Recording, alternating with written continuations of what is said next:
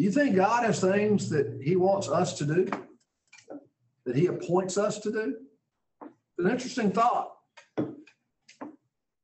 Listen to what we learned about David. This right here should be a great challenge for all of us.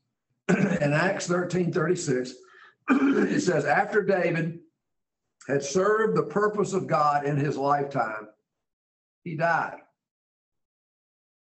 I don't know about you, but that would be my great desire, to serve the purpose of God in my life, over the course of my life. Welcome to Reliable Truth with best-selling author Richard E. Simmons III. And now your host, Richard E. Simmons III. All right, let me pray. Father, thank you for this day as we get to the end of another work week. We're just grateful for our lives, for the health you blessed us with. Lord, just pray that you would use this time to really speak into our lives, for we truly recognize that we're weak, that we're needy, and we're just grateful to have you who provides us with real strength. Making that verse, be strong in the Lord and the strength of his might. So I do pray that you would strengthen us, that you would enlighten us this morning as we read your scripture. We just thank you. In Jesus' name, amen. Amen. Today, we're really going to spend some time today. This is a really fascinating lesson. We've had some really good studies this week on this. We're going to really kind of look at the Apostle Paul's story. And a lot is revealed about Paul's life in Galatians 1 and 2. It's kind of autobiographical. But I think before doing that, to really kind of set the tone for this study and really to really give you context, it's important that and I think most everybody here is familiar with the Apostle Paul's conversion. He was Saul of Tarsus. Does that name ring a bell? And it's kind of interesting. He shares his conversion in the book of Acts 3 separate times. In Acts 9, verses 1 through 19, in Acts 22, 1 through 22, and Acts 26, 4 to 23.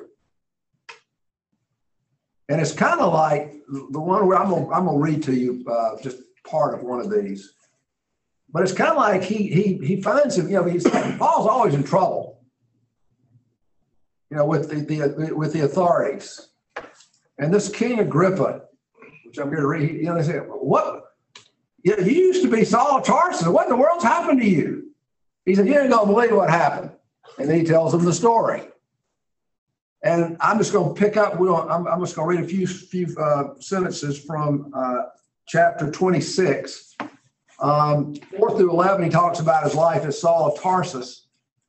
And then in verse 12, it says, while thus engaged, I was journeying to Damascus with the authority and commission of the chief priest. He was going to get some prisoners, Christians, to bring them back to have them put in jail or executed. So I was on my way doing that. And at midday, O king, and he's talking to King Agrippa, who is the Jewish king. And just so make sure you understand this, the Romans allowed the Jews to have a king. You remember Herod was the king when Jesus was crucified. And just to remind you what happened, Jesus goes before Pilate, who was the Roman procurator. And he says, this is what y'all are bringing. This matter with Jesus is a religious matter. Y'all tend to it. And he sent him to Herod. You remember that? And the problem was Herod didn't have the authority to execute it. And that's what they wanted. So he sends them back to Pilate. And Pilate says he hadn't done anything wrong to deserve dying. And of course, they pressured him into letting them crucify him. And so he says, at midday, O king, I saw on the way a light from heaven, brighter than the sun, shining all around me, and those who were journeying with me as well. And when we all had fallen to the ground on our faces, I inserted that, I heard a voice saying to me in the Hebrew dialect, Saul, Saul, why are you persecuting me? it's hard for you to kick against the goads. And I said, who art thou, Lord? And the Lord said, I am Jesus, whom you are persecuting. And it's kind of interesting because Jesus is dead. I mean, he's died, he's resurrected, he's gone to heaven. And he says, he doesn't say you're persecuting my people, you're persecuting me. And I think that's significant. He's saying that if you persecute my people, you're persecuting me because I live within each one of them. My spirit does. And then he says, I am Jesus whom you're persecuting, but arise, stand on your feet. For this purpose I've appeared to you, to appoint you a minister and a witness, not only to the things which you have seen, but also to the things in which I will appear to you in the future. That's significant. Keep that in mind. I will deliver you from the Jewish people and from the Gentiles to whom I'm sending you. And this is what you're going to be seeking to do. This is very powerful.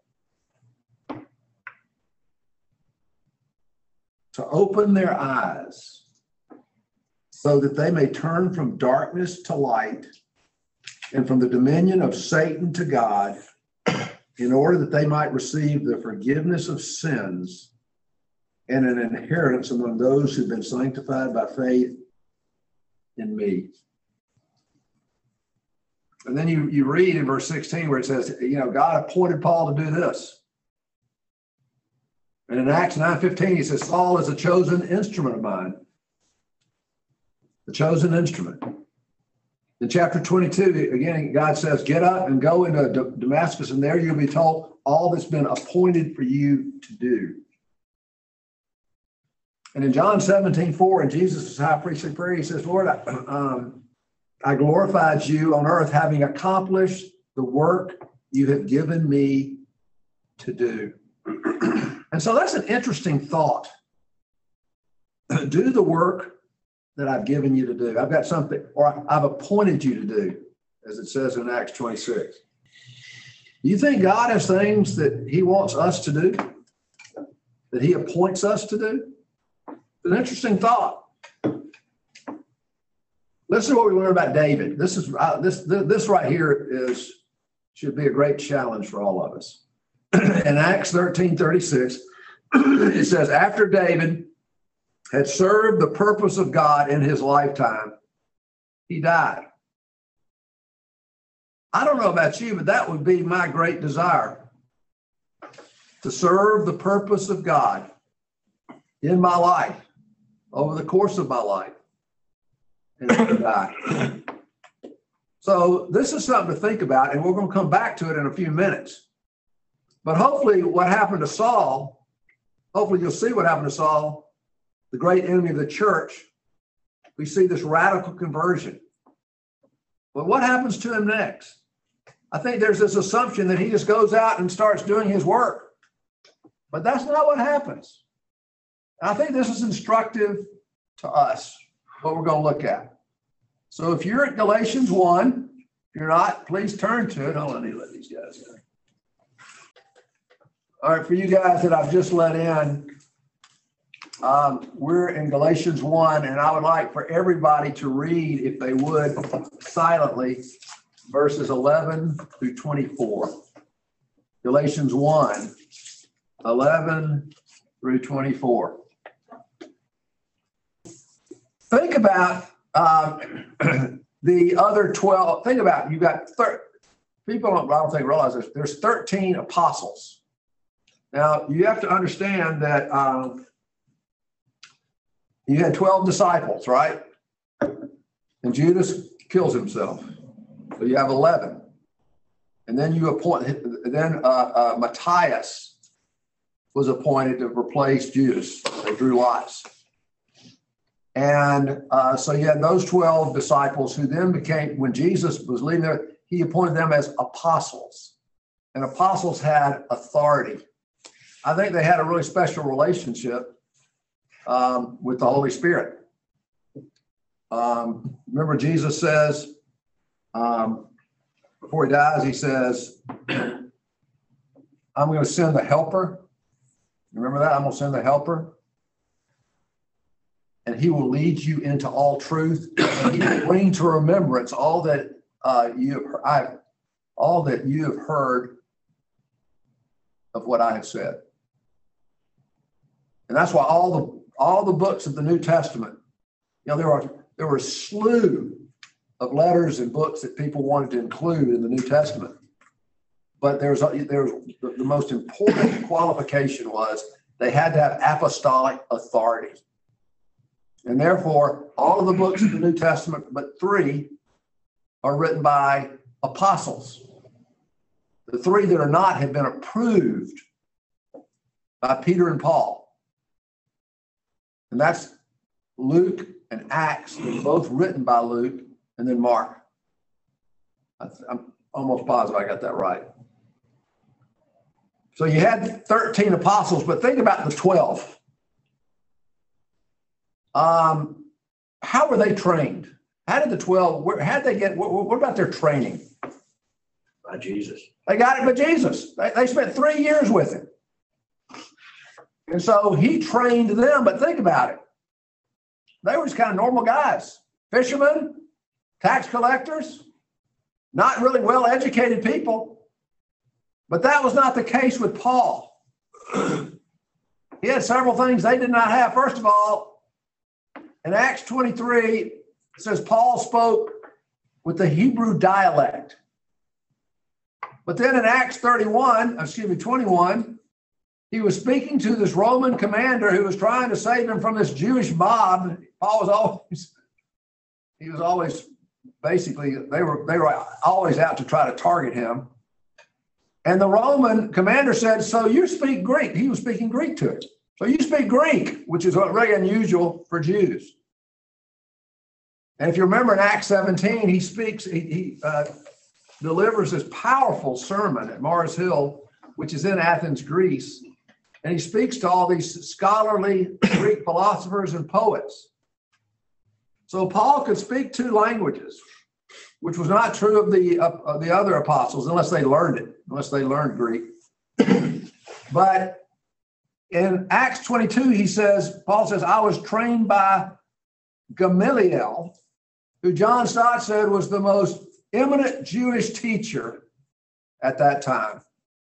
So Paul was an Old Testament scholar. He's a Pharisee. And then he has this radical encounter with Jesus on the road to Damascus. And so here you have this man with this incredible ability, this incredible education, and he hated the church. His goal was to wipe it out, and he becomes the greatest of all the apostles, in my opinion. And so what an interesting life. But the question is, after he has this radical conversion, what happens next? And that's what he tells us here in Galatians 1. In verses 16 and 17 that you've read, he says, he did not go straight. He did not go straight to see any of the other apostles.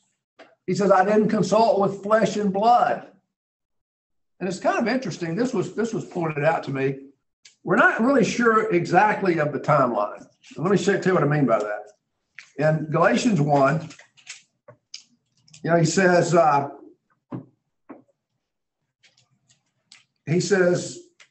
I did not immediately consult with flesh and blood, verse 16, nor did I go up to Jerusalem to those who were apostles before me, but I went away to Arabia. We don't know for how long. And then I returned once more to Damascus. So we're not sure what that time period. Some people say it was a couple of years. And then 3 years later, I went to Jerusalem, become acquainted with Cephas, and Cephas is Peter. So the question I think a lot of people have is, and by the way, wouldn't that have been interesting to be a fly on the wall, to hear the conversation, 15 days of conversation between Peter and Paul? I mean, they were 2 very strong-willed, fiery individuals. And I'm sure Paul asked him all kinds of questions about Peter's time with Jesus. And I'm sure, I'm sure it was fascinating. But anyway, what did Paul do during that period of time? Really, it doesn't say. It kind of does. But John Stott believes it was likely that Paul went into Arabia for quiet and solitude. Why he says, I did not confer with flesh and blood. I was by myself. And then it says, after he returned from Arabia for 3 years, I'm convinced he probably, and Stott believes this as well, he spent a lot of time reading and meditating on the Old Testament scriptures.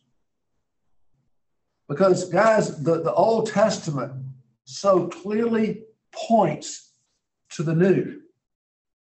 And I bet Paul had a lot of aha moments when, oh man, this makes sense now. But I'm also convinced that the Holy Spirit was present, just like he was present, we talked about a couple of weeks ago in Luke 4. And this is just my opinion, but I believe strongly that this happened. Remember in Luke 4:1, Jesus is getting ready to start his ministry, his public ministry, and he goes out into the wilderness for 40 days.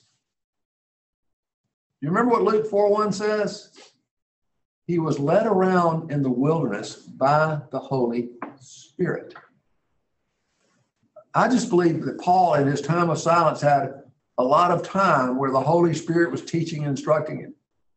Because Jesus said to the disciples, he's going to come, he's going to lead you into all truth.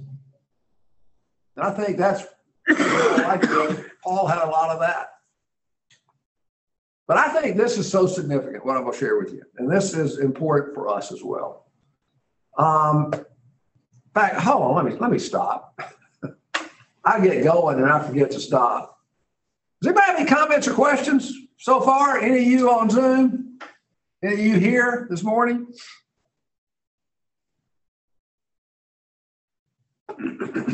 Okay. I would point this out. It's interesting that the test, Jesus being led by the Holy Spirit to be tempted by the devil. Yeah. And then it's an interesting point, about Christian development. Yeah. Gerald, that's a great point. And wouldn't that not be surprising if Paul didn't have that same experience of being tempted? Because this is the most powerful Christian missionary the world's ever seen. And so to trip him up would have been, I think there would have been great incentive for that. So excellent point. But let me share with y'all what's very significant, I think. And we should also think about it in terms of our own lives. But Paul had a new worldview in which to see life and spiritual issues. Think about it. He went from being a legalistic Jew to being who hated the church, who thought it was the great enemy, to becoming one of them. He went from believing in one God, kind of a monotheistic view of God, to the triune God. God the Father, God the Son, God the Holy Spirit. So he saw life through a completely different lens. I remember Tim Keller saying that all of your thoughts and all of your reasoning flows from the way you view God. I ask you to think about that. Paul understood that. 2 weeks ago, we talked about how upset he was with these Jewish Christians who were trying to add to the gospel, who basically they didn't understand that we're saved by grace alone, through faith alone, and you don't add anything to that. And so Paul recognized that if you have a false view of God and a false view of spiritual reality, it can distort so much of your life. So Paul's worldview has shifted dramatically. His view of God had changed dramatically. I don't know if you remember this. It's in one of my books, and I find it really interesting that a number of years ago, it might be 15 or 20 years ago, this 55-volume series came out called The Great Books of the Western World. 55 volumes, probably each volume was maybe 500 pages. This massive, massive work. And the purpose was to present the most important ideas that scholars and intellectuals have considered and investigated and debated over the course of human history. So it was very comprehensive.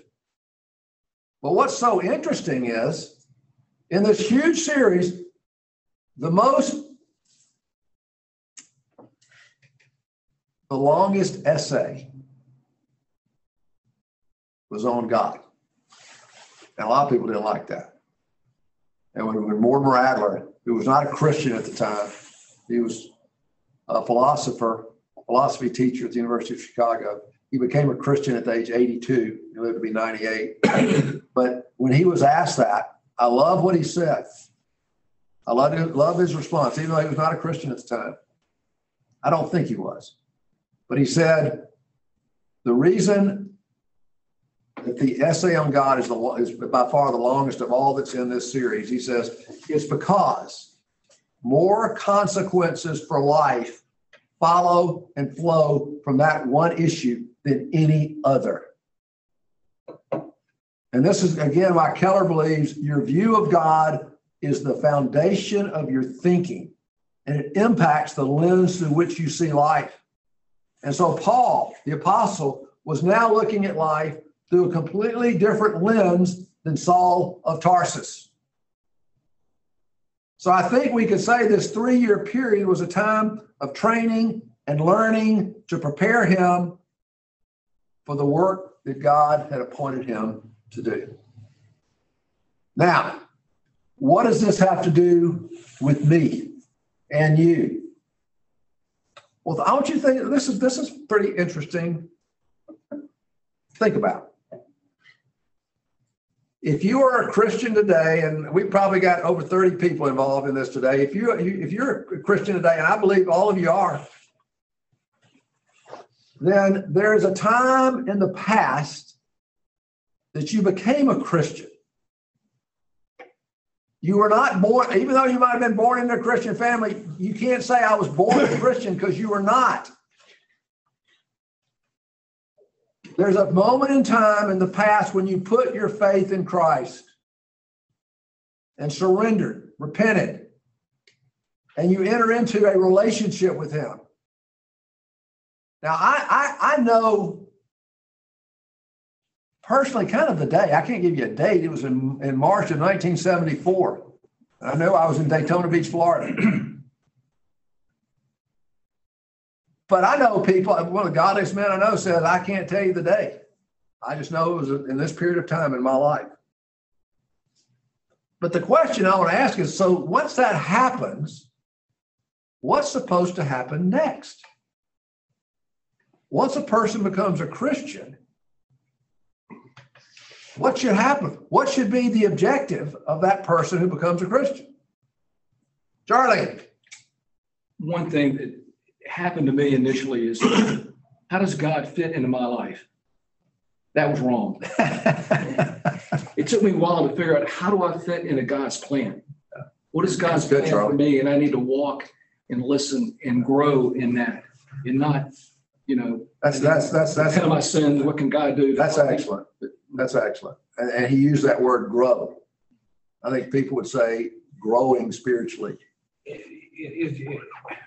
Isn't it in a state of becoming? It is. It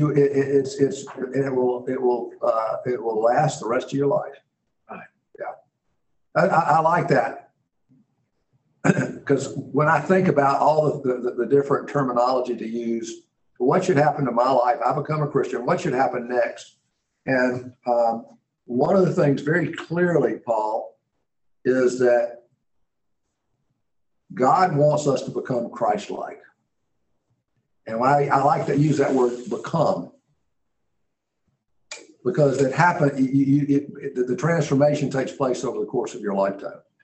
But it needs to be happening, because you've heard me say this before. Our real problem today is that most men are most interested in what they're experiencing in life and what they're achieving in life.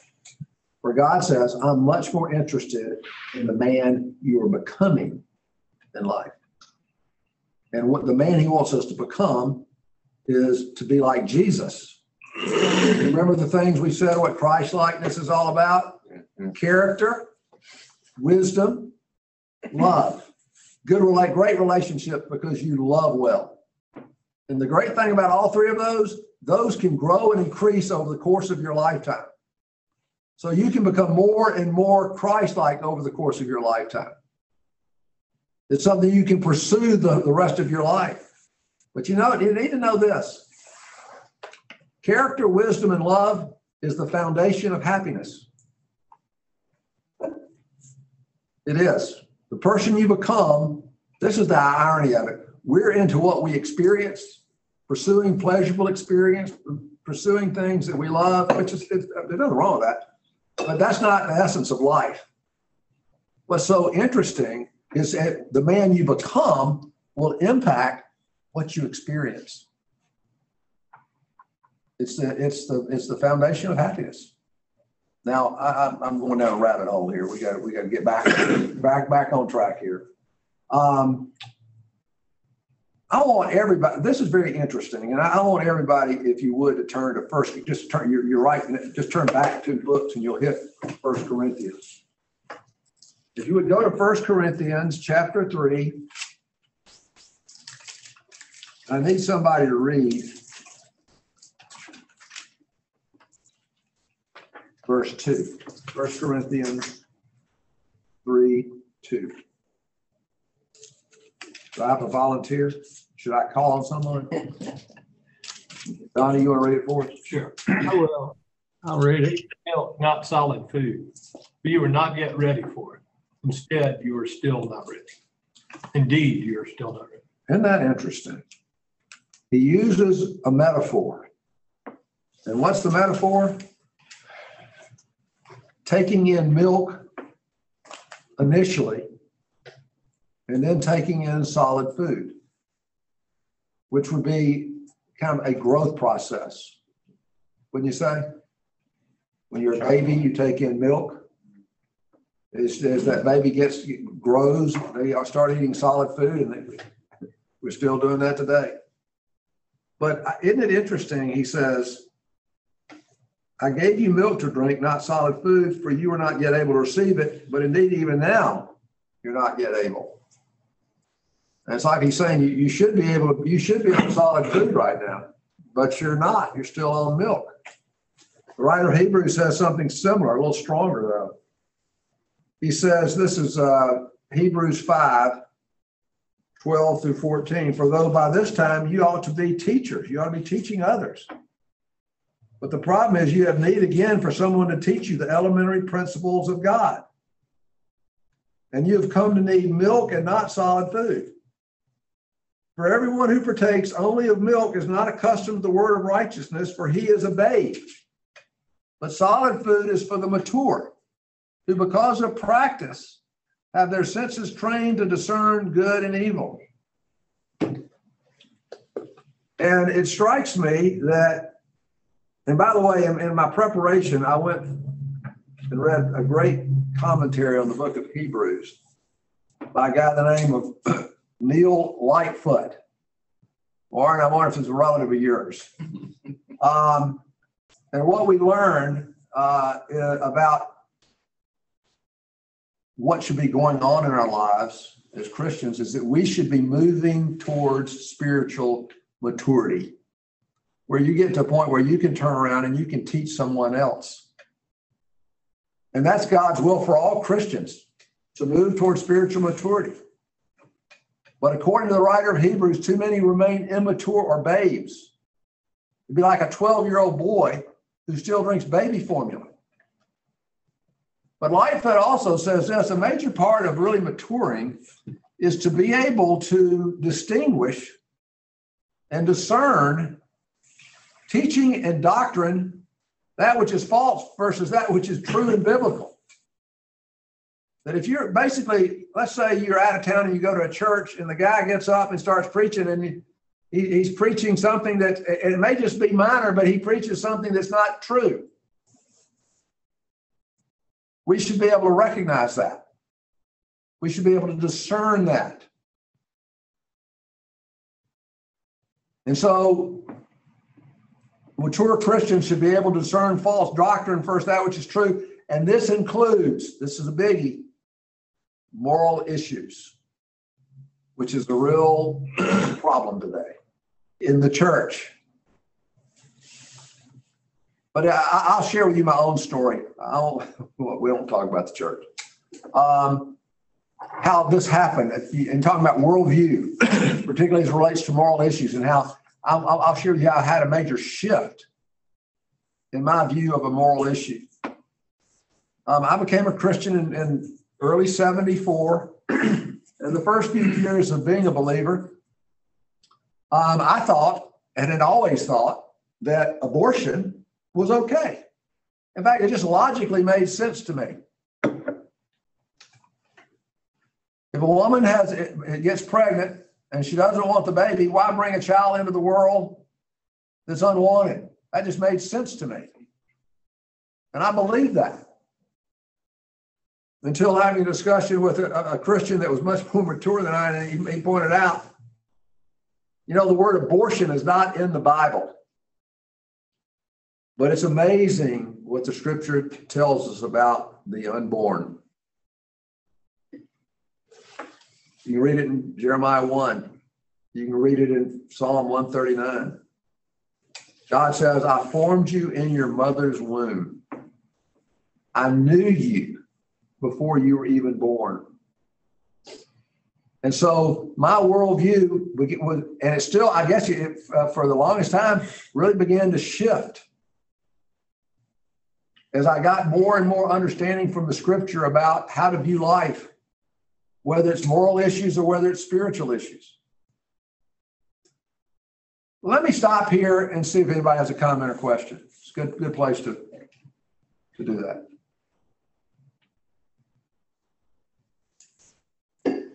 All right.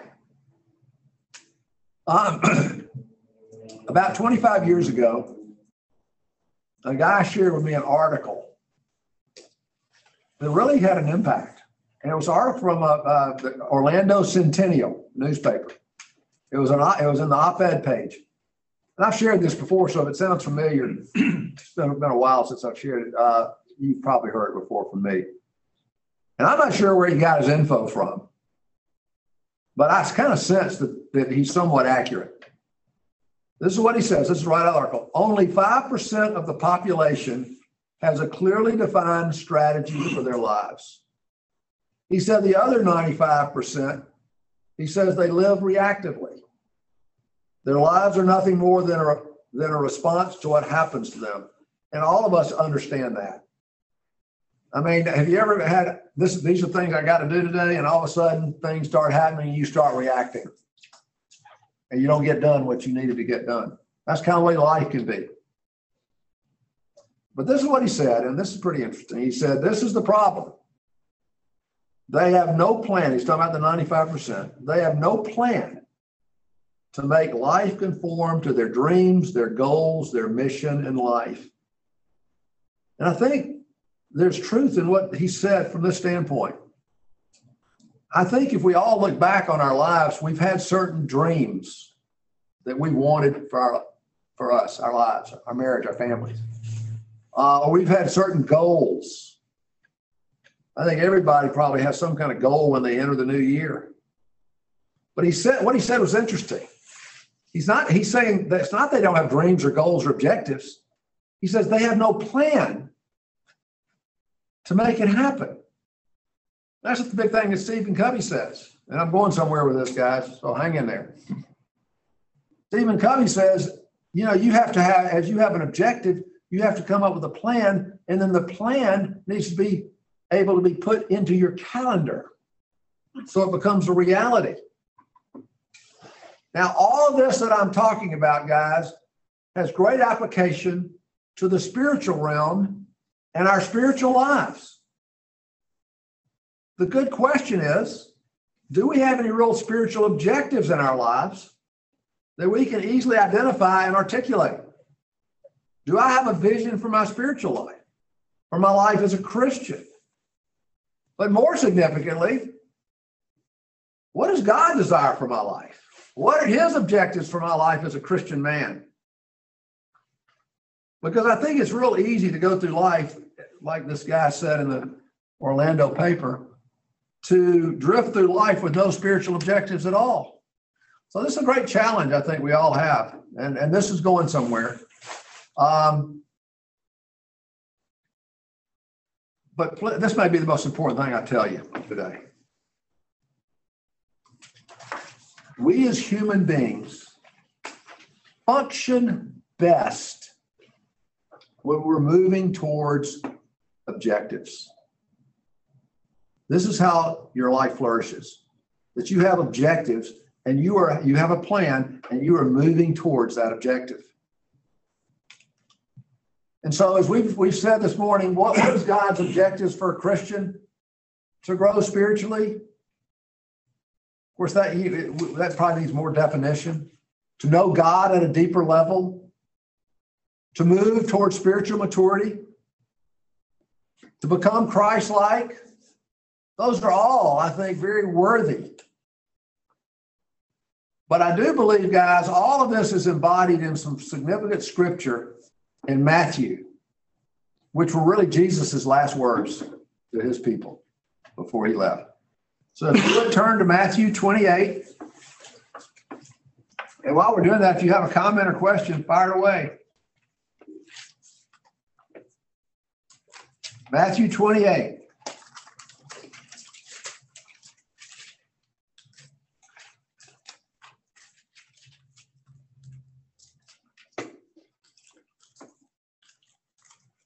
We're going to read verses 18 through 20. Robert Jolly, how about reading those for us, would you? Matthew 28, 18 through 20, the last three verses in Matthew. Then Jesus came to them and said, all authority in heaven and on earth has been given to me. Therefore go and make disciples of all nations, baptizing them in the name of the Father and of the Son and of the Holy Spirit, and teaching them to obey everything I have commanded you. Surely I am with you always to the very end of the age. Thank you. Notice that Jesus did not say, go out and make a bunch of Christian converts. In fact, that's probably the biggest struggle, and this is just reality of the evangelical organizations that go out and have these mass evangelical events, is what happens after the person's converted to Christ. He says you need to make disciples of them. And so Jesus in these verses that Robert read is telling these men who, along with Paul, would lead the early church. He was telling them this is the goal of the church.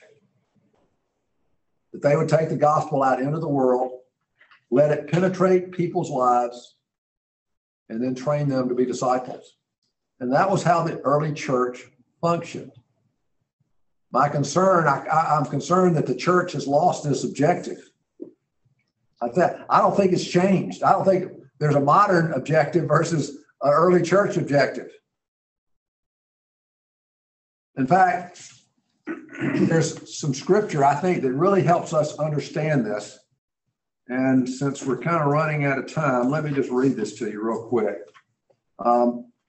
This is in the book of Ephesians, chapter 4, verses 11 and 12. And it says, he, being God, gave some to be apostles, some to be prophets, some to be evangelists, some as pastors, and some as teachers. And what are these people supposed to do? Verse 12. For the equipping of the saints, and who are the saints? Who are the saints? All of y'all are saints. Did y'all know that? It's the word that Paul used for Christians, the saints. But he's saying, for the equipping of the saints, who then will go out and do the work of service and build up the body of Christ.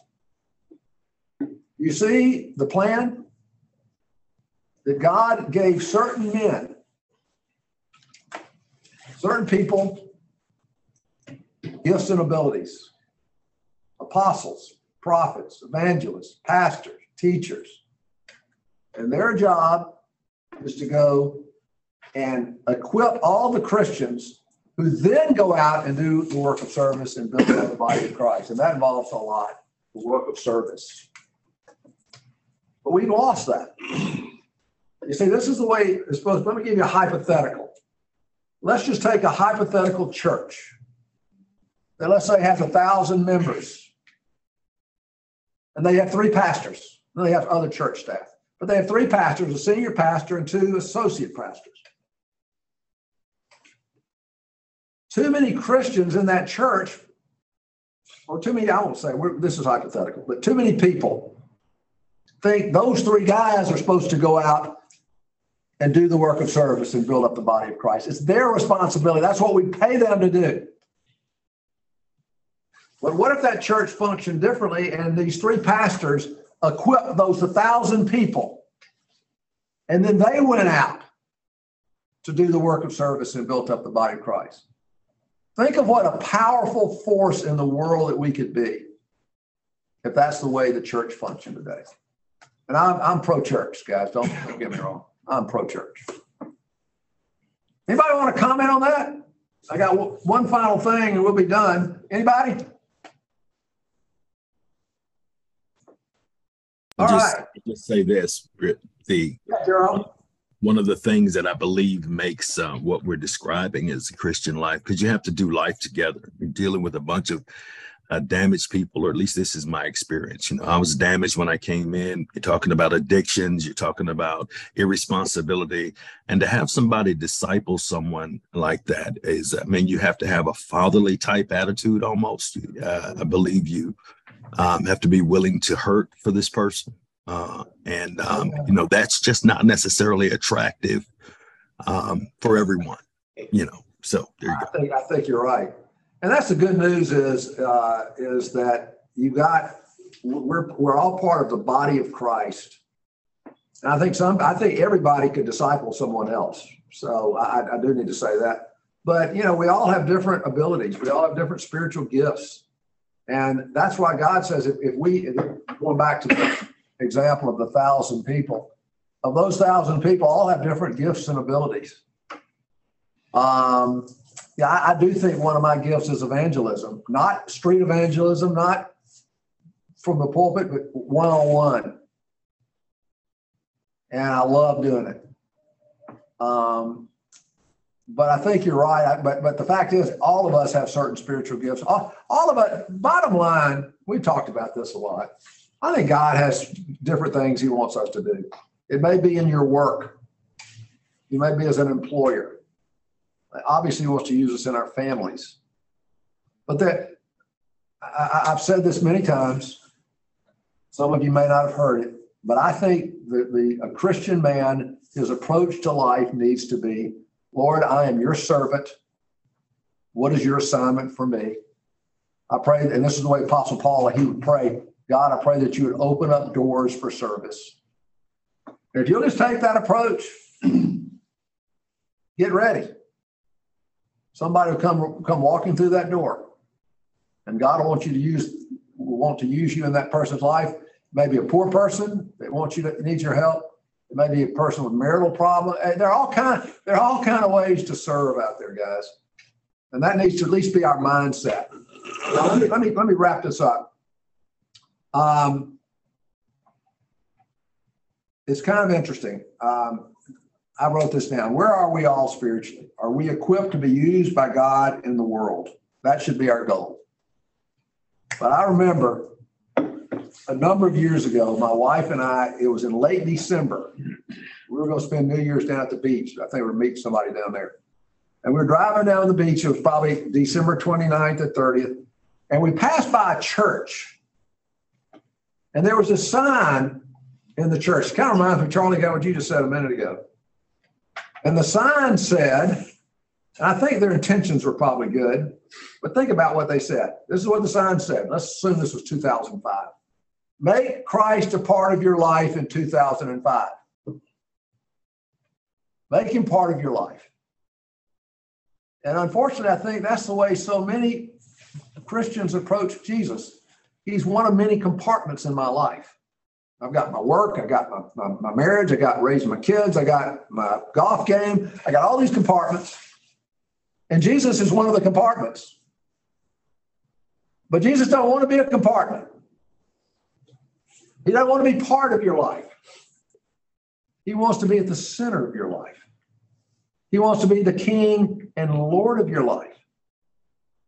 And he wants us to be his disciples who can go out and do the work of service, whatever that might be, and build up the body of Christ. And I'm going to close by sharing this with y'all. This is something I don't get excited about too much, but I'm pretty excited about this. The center is exploring. I'm leading the charge here. We're exploring ways on how to best equip the men who really desire for this, who really desire to become disciples, who really desire to move towards spiritual maturity. And so I ask you to think about that for your own life. What do you really want to happen to you spiritually? What do you want to happen spiritually in your life? We want to help you. We want to help you. And I hope to have something ready by the fall. And it's something that you'll probably do on your own. That's not to say you don't need somebody to disciple you. I'm not saying that. But to reach a lot of people, it'd be something you can do on your own at home. And you can even make it part of your quiet time, your devotion, whatever you call it. Comment, question? Let me share this with you. This was not part of my original notes. Wednesday morning before study, I was reading the Bible, and I happened to read this verse. It's John 9:4. And it goes like this. This is Jesus talking. And notice this, he's talking to the disciples. He could be talking to us. And notice he doesn't say I. He doesn't say I must work the works. He says we, all of us. We must work the works of God who sent me as long as it is day. But night is coming when no man can work. Guys, we are operating in the day. And I pray that God gives all of us many, many more years. But there's a lot of us that are clearly in the fourth quarter. But we're still in the day. We still have opportunities to be used by God. But night is coming. Our life will end one day. And then our work will be over. So the challenge I think we all have is, I want to do the work of God, whatever he has for me. We need to be getting equipped. As Paul said, it's a life, it needs to be going on the rest of your life. I guess that growth needs to be for the rest of your life. But night is coming when no man can work. About 4 till. Anybody have a final comment or question? We got a big group here, so prayer requests may be difficult unless does somebody have a real major prayer request they'd like me to pray. Okay, let's close. Lord, thank you. I'm grateful for these men, grateful for their lives, grateful for just their support of our work. Lord, we thank you for what you reveal to us in Scripture about spiritual objectives, and what you desire for us. And Lord, I just pray that you would continue to do a work in our lives. Father, help us to remember that it's our responsibility to seek you. And you tell us when we seek you, we'll find you. But you also tell us that you reward those who seek you, that you don't withhold any good thing from those who seek you, and that your favor is on those who seek you. And help us to remember, Father, that's our responsibility. Help us to make that the top priority in our lives.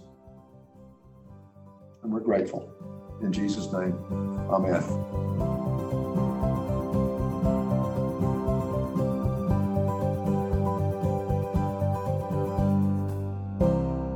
You've been listening to the Reliable Truth Podcast with Richard E. Simmons III, Founding Director of the Center for Executive Leadership in Birmingham, Alabama. For more resources, please visit our website at www.richardesimmons3.com or by email to richard@richardesimmons3.com.